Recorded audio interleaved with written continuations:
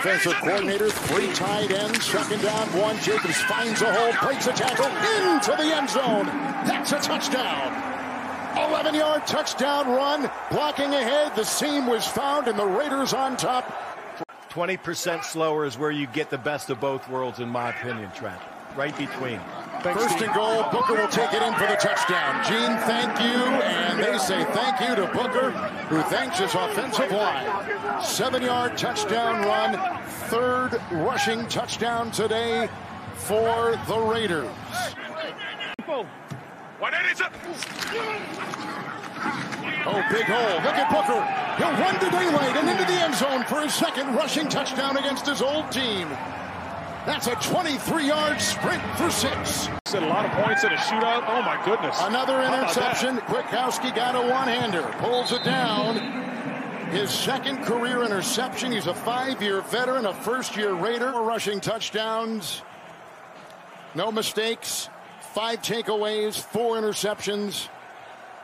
And that jersey says it all with the grass stains and the exhaustion. When you have great coaches, then after you have great coaches, you get great players. You have a great organization, and you tell them one thing: just win, baby.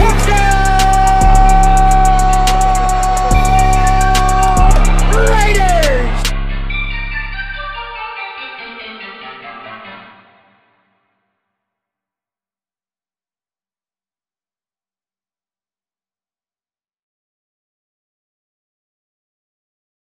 Thank you so much for listening to the Silver and Black Talk podcast. I am your host, Fidel Barraza. Alongside with me, Leander Green and Tarion Rogers. How are you guys doing? Everything good, man. What's up? Hey, everything Gucci. Before we get into the Silver and Black Talk, look, we got to talk about this versus, right? Gucci Man versus I mean, who won? I got Jeezy, man. He handled it like a real G up there. But they both did their thing. What made this versus battle so good is that you forget the score. You stop counting score. You just waiting for song after song, you know? Yeah, for me, like, I was already going into a bias because I'm a huge Jeezy fan, bro. You know, I had the Snowman T-shirts when I was a kid, bro. 15XL, couldn't fit it, you know? So going into it, I know Jeezy's catalog. So it was like, he wasn't going to lose to me. But I learned a lot about Gucci tonight, and I think that he has hits, you know. So, I mean, I can't really have an opinion because if you're already going into something biased, you can't really have an opinion on it. That's what I'm trying to tell my friends on Facebook, because this person won and this person won. If you're a fan of either one, you're not going to say your boy lost ever, right? So, you know what I'm saying? So, yeah. Man, I thought the old school Gucci Man was about to come out, man. I saw the little belly pop out a little bit. Gucci, Jeezy. Before the thing was like, bro, don't bring your clone. Like, I want the old Gucci. I don't want the clone. Yeah. So, yeah. Before tonight, I never really heard any of Gucci songs, man. I don't know his catalog, so it's like, bro. Yeah. Oh man, it's got some hits, man. Yeah. But all right, guys. So let's go and talk some Raiders football. Raiders are coming off a huge win against the Denver Broncos, 37-12. It was a close game the first half, but then the second half, the Raiders just took off, and they got some crucial turnovers from the defense. Carr was 16 of 25 for 154 yards and no touchdowns. So not the games that we're used to seeing Carr play, but we made up on the ground. So Josh Jacobs had another big game, 21 carries for 112 yards and 2 touchdowns. And also Devontae Booker, the former Bronco, 16, 81 yards. And 2 touchdowns as well on the ground. What were you guys' thoughts of the Raiders' victory against the Broncos last Sunday? Man, that coming into that game, I thought the Raiders was going to blow them out. I thought it was going to happen much sooner, but that first half, everything was kind of close. I think the half ended at 10-6, but the second half, third quarter, the defense just, man, I never seen that defense play like that before. And Carr and the Raiders offense, they just took off, man. They did it on the ground. Carr was a good manager of the game, but everything was clicking. They did pretty much what they wanted to do with this team. Yeah, I think for me, they did well in the face of adversity. You know, Nelson Aguilar dropping that touchdown and Waller dropping that long ball. In years past, those type of plays would have came back and bit the Raiders in the butt, you know, and they probably wouldn't have been able to recover from it. But this game, like, I've seen some adjustments being made. You know, they finally called some pressures and blitzes and things of that nature.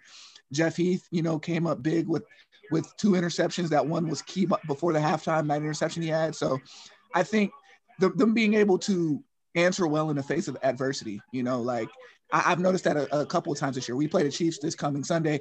Same thing, Carr jumps out and throws an early interception. You're thinking, oh man, this game's over. And then they came back and won. So I'm learning a lot about this team's heart and its grit this year. So that was on display on Sunday. So yeah. Yeah, I mean, look, that defense came up with some crucial stops against that Broncos offense. Before this was the game that the Raiders would have lost, right? But this team, it's different. It's the Raiders of 2020. So to me, they're showing a lot of grit, a lot of fight. But of course, the story that's not going away this season, COVID-19. And it's made a stop in Las Vegas. So earlier in the week, Clelin Ferrell tested positive for the virus. And then yesterday, actually, Rap Sheet from the NFL Network reported that 8 players were placed on the COVID-19 list, which means that if they come out with another positive test, they're not going to be able to play against the Chiefs. Yeah, man, this COVID thing is something crazy, man, something crazy. But the good thing is the coaches, they seem like they're not blinking a minute. They're not blinking a minute. They really believe in this next man up thing. And they're not changing their game plan or anything. It's really the next man up with the squad. And I like that mentality that they have. In the beginning, when we first started to see the COVID hit the Raiders, I thought they were just putting on the show when they were saying next man up. But nah, these guys are for real. This coaching staff and John Gruden and Mike Mayock, you got to give them credit, man. They got a nice depth. And everybody's ready to fill in. Yeah, no, I agree with Leander's thoughts, but for me, I'm kind of curious because even for my own job security, they don't let us know anything until last minute. So I wonder how soon into the week will they know if they're going to cancel the game or not, or move the game back or move the game up, because we already seen a game moved already with the Buccaneers game early this year, went from a Sunday night game. So I wonder, last time it was their whole entire offensive line. Now it's all their starters on defense. And so it's close contact, so it was Clelin Ferrell was the one that tested positive, and then all the rest of the guys were around him. So that's why they sent them home. Just, they don't want to, enhance the risk. Mm-hmm. So, and they have to wait until Saturday to figure out, okay, if these guys can continue to test negative, right? So how soon will they know, that's my question. How soon will they know if they could just move the game? Because this is one of those games to where I want everybody at their full strength. I don't want that excuse to be like, oh, well, we weren't healthy this week, so, that's the reason why we lost. I want the Chiefs to be at full strength. I want the Raiders to be at full strength. So, and I think the only way that we can do that is if, we kind of get an earlier determination of when this game is actually going to be played and when it's going to be. Well, so if no positive tests come up tomorrow, I am pretty confident the game will not be moved from Sunday Night Football. Here's the list of the players that are on that list, though. Jonathan Abram, Malik Collins, Jonathan Haskins, Isaiah Johnson, Arden Key, Kendall Vickers. And then, of course, they're going to be without Clelin Ferrell already going to a Chiefs offense that's coming off a bye week. And Andy Reid is 18-3 coming off a bye week, so he right. not lose often. Now, Torian, since you worked for the Raiders, I'm curious, how is that procedure in the mornings when you go into Allegiant Stadium? Yeah, so it's pretty – so it went from – they kind of changed the procedure on Sunday. So we go in there, they check our temperature like a face scan, and if we're under, I think the 98 temperature mark, they let us in. But if we're at that 98, they'll sit us out for a good 5-10 minutes and then retest us. And if they retest us, then we're out. We can't come into the game for about a week, and we got to go home and self-quarantine. So once we get past that test, we got to go take a survey about COVID. Have we been in close contact with somebody that has it, such and such, and it's a long survey. So the procedure that changed from this week to last week was last week, it was a paper survey, and I guess they're trying to minimize touching now. So now it's a mobile setting. So they have it. It's basically an app now. So basically we take the test, we submit it into the app. So we're trying to minimize the least touching as possible. And so once we, get past that, we check in, and then they give us this band basically saying that we passed the test. They give us our badges and stuff, and we go in, right? So I'm assuming with a lot of these players, For example, I know the Trent Brown and Jonathan Abram situation from earlier on. Jonathan Abram and Trent Brown, I don't know if they're roommates or they live together, but I know they went to the mall together. And that's why Jonathan Abram was out, because he was close contact with Brown because they were together. So that was the last teammate he was with before he caught it. So I think it's basically, and I know a lot of the players, they're roommates and they live together. So if you live with somebody or your roommates together, even if one person tests positive and other guy's negative, they're going to sit the roommate out just because you're around him. So that's what close contact means. All right, perfect. Yeah, I mean, regardless of the situation, the Raiders are going to have to play against the Chiefs on Sunday. Without these players or with these players, and this is the biggest game for the Raiders in the last couple of years, since at least the 2016 season, the last time they went to the playoffs. So Kansas City's 8-1 coming off the bye week again. Raiders are 6-3, so they're 2 games out. But if the Raiders would sweep the season series, they're only 1 game out of first place. And I was looking at both schedules, and it's a lot more favorable for the Raiders than what the Chiefs out of them. So game on Sunday Night Football. But let's talk about the keys to victory against the Chiefs. Let's start off with Leander. Well, the keys to victory is keeping that Chiefs offense off the field this game, man. We're going to have to control that ball on the ground and keep that quarterback of the Chiefs off the field. And hopefully the defense can come out there and play half as good as they did this last week. Because I think if they do that, the Raiders have a chance in this game. It's hard to beat a good team twice. Yeah, no, I definitely agree with what Leander was saying too. And I'm gonna tell you another positive that's come from this COVID situation. They're looking at Vic Beasley, right? So if Vic Beasley, if they're, I don't know the procedures with COVID, of signing a player or whatever. But if they ended up signing him, I don't know if he'll be able to play Sunday, but Vic Beasley would be an excellent addition to this defense. So I kind of want to just add that in there.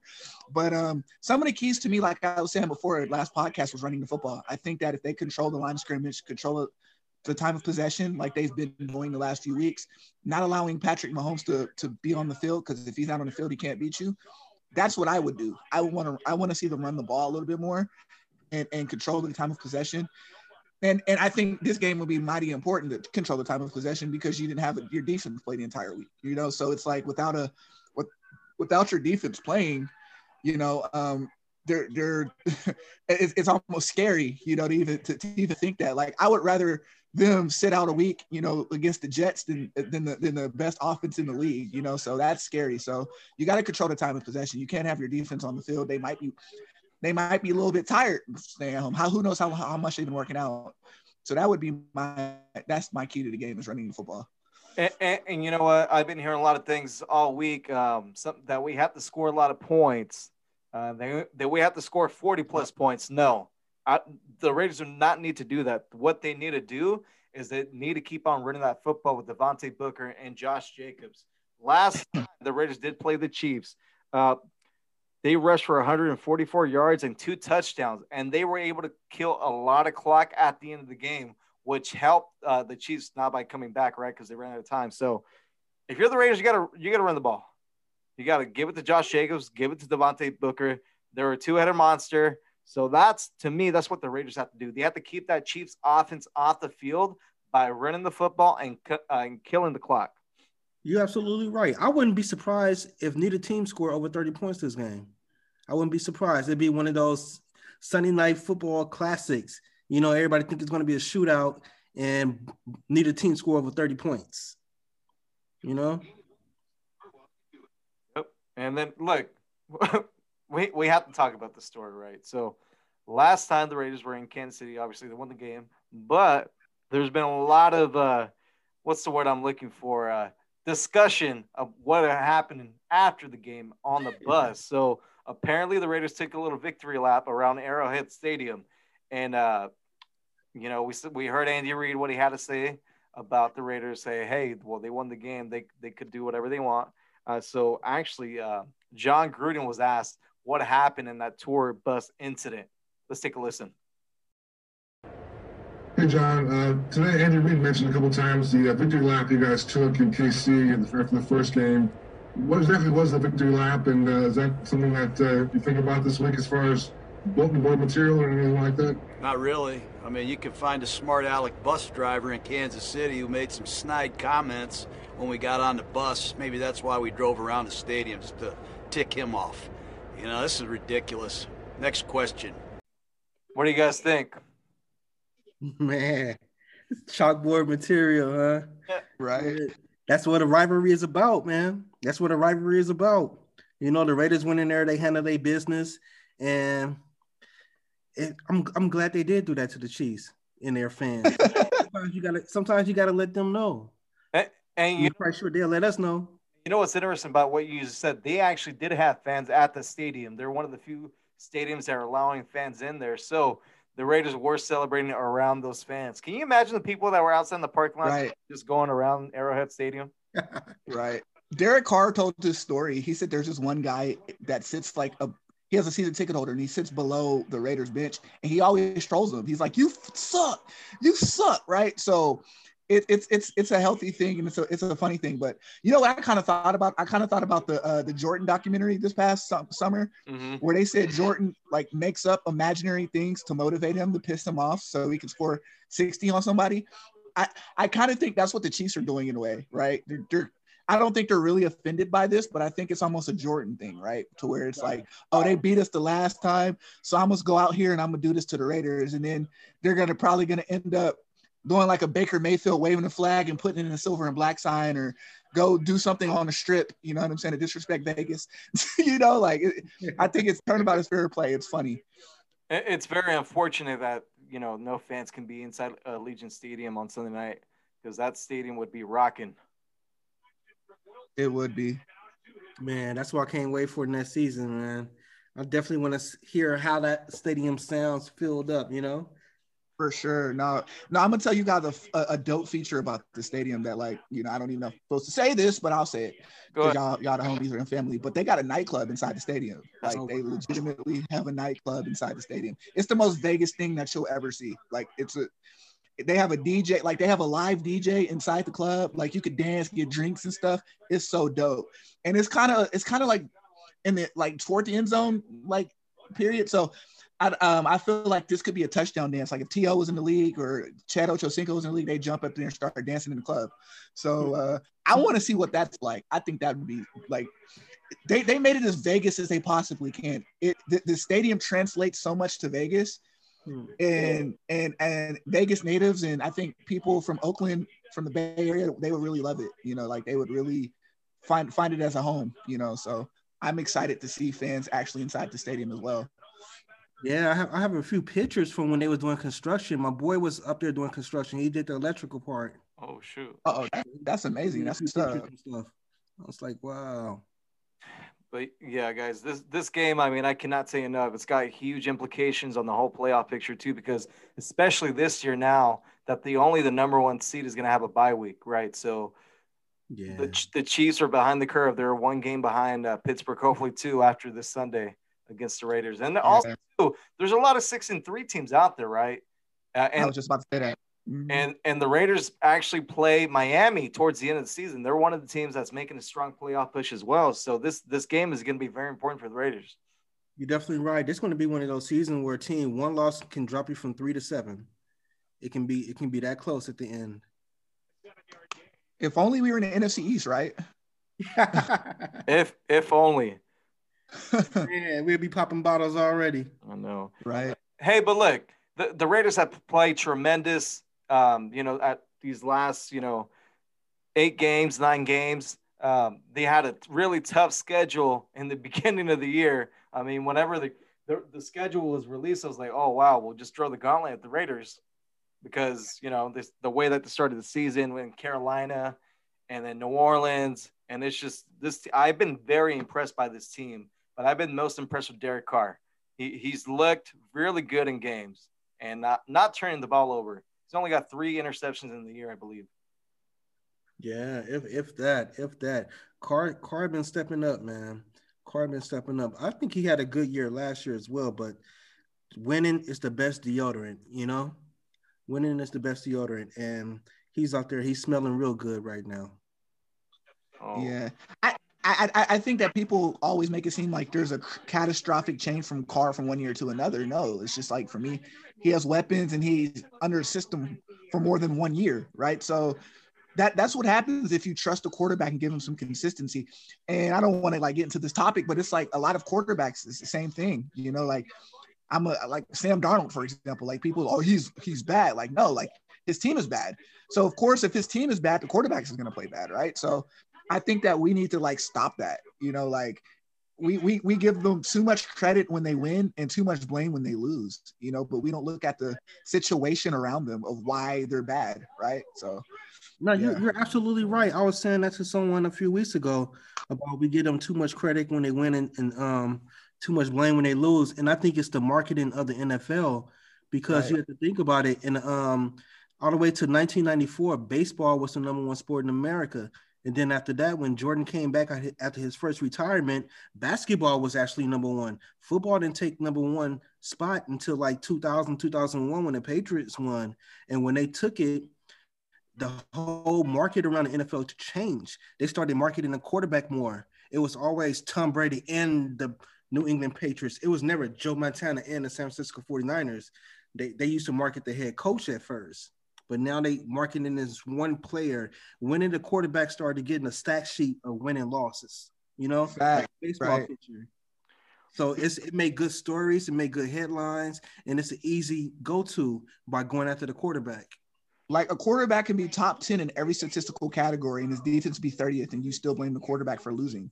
Exactly. Like, that's what I'm saying. And that's what I was trying to explain to Raider fans. I was like, if you look at, I know stats on everything, but Derek Carr, for example, like he's not a winner. Okay, bro, like look at his fourth quarter numbers. He puts up some of the best fourth quarter numbers. So if you put a competent defense around him, he would win. Duh, that shows you, right? Yeah. But it's like his defense is 30th. You know, like you, and that's not just Carr. I'm talking about with any quarterback. Like, it's crazy to me. Like a quarterback's defense can be trash, right? Matt Ryan, for example. Matt Ryan is another quarterback. His numbers are up there with the elite quarterbacks, right? But his defense is bad. He spots you 35-0 leads, and then your defense lets up the lead and lose 38-35. Oh, it's Matt Ryan's fault they lost. No, like it's the defense. If the defense learns how to stop somebody, right? That's what I'm saying. I don't understand that. That's always the theory with Carr to me. That's always been the thing that drove me crazy with him. Right, because look at last year. If the defense would have been in the middle of the pack, the Raiders wouldn't have been 7-9, and you wouldn't hear all that stuff about Carr. The Raiders probably would have been 10-6, 11-5. Exactly. How many teams would not kill to have Derek Carr on their team right now? Chicago, Indianapolis. Every single one of them. And even Cleveland. You know how many GMs was waiting for the Raiders to get rid of Carr? You know? They're salivating at the mouth. Yeah, exactly. Mm-hmm. Derek Carr's ain't going to go anywhere, and I feel pretty confident in that. All right, guys, let's get some predictions for Sunday night's showdown against the Kansas City Chiefs. Man, this is going to be a hard one, man. This is going to be a hard one. You know, due to the fact that the defense have not had any practice this week. I gotta be a realist. I hate to say it, but I have the Chiefs pulling away at the end and winning by 10. Yeah, I think it'll be a double-digit loss for the Raiders as well. You know, just off the simple fact that there's not a lot of information that we have. It could still be moved. We don't really know anything, right? And so with that lack of information and the Chiefs having bulletin board material, we know Andy Reid's bye-week, record and all that. With all that being said, it shapes up to a game that the Raiders are going to end up losing, unfortunately. And don't get it wrong, Raider Nation out there. The good thing about me predicting that the Raiders will lose this game is that the Raiders will probably have to face the Chiefs a third time in the playoffs. And it's almost impossible to beat a good team 3 times in one season. So we'll have a better chance of beating the Chiefs in the playoffs if we go into that game 1-1 this year against the Chiefs. Now, look, I'm going to stay positive because that's what we do here on the Silver and Black Talk podcast. Positive thing, they played the Chiefs already this year, a couple weeks back, right? So obviously the Chiefs are not going to come in with the same game plan they did a couple weeks back. Also, these players are more than likely going to play because there hasn't been any positive tests yet So I'm gonna stay positive, and I'm gonna assume that they're gonna play. Now, I think the Chiefs have a couple of injuries. I think Sammy Watkins was questionable for the game. Or no, I'm sorry, Mecole Hardman, their special teams ace. So Tyreek Hill might be returning punts and kicks on Sunday. With all that being said, I think the Raiders are going to pull this off. I really do, and that's what I'm going to stick with. I'm going to go – I don't like giving out scores because I don't like predicting it, but I'm going to say 28-22 Raiders. And I hope you're right, man. I hope you're right. And also the Chiefs, they 2 starting tackles have been out this week, right? They just came back today. Okay. Are they without Eric Fisher or one of their their left tackle or right tackle? He practiced today, so Eric. Oh, okay. So, but they were actually the first team that had players on that COVID-19 list on Monday, and Rap Sheet broke that story yesterday in the morning. And I was like, oh well, here we go again.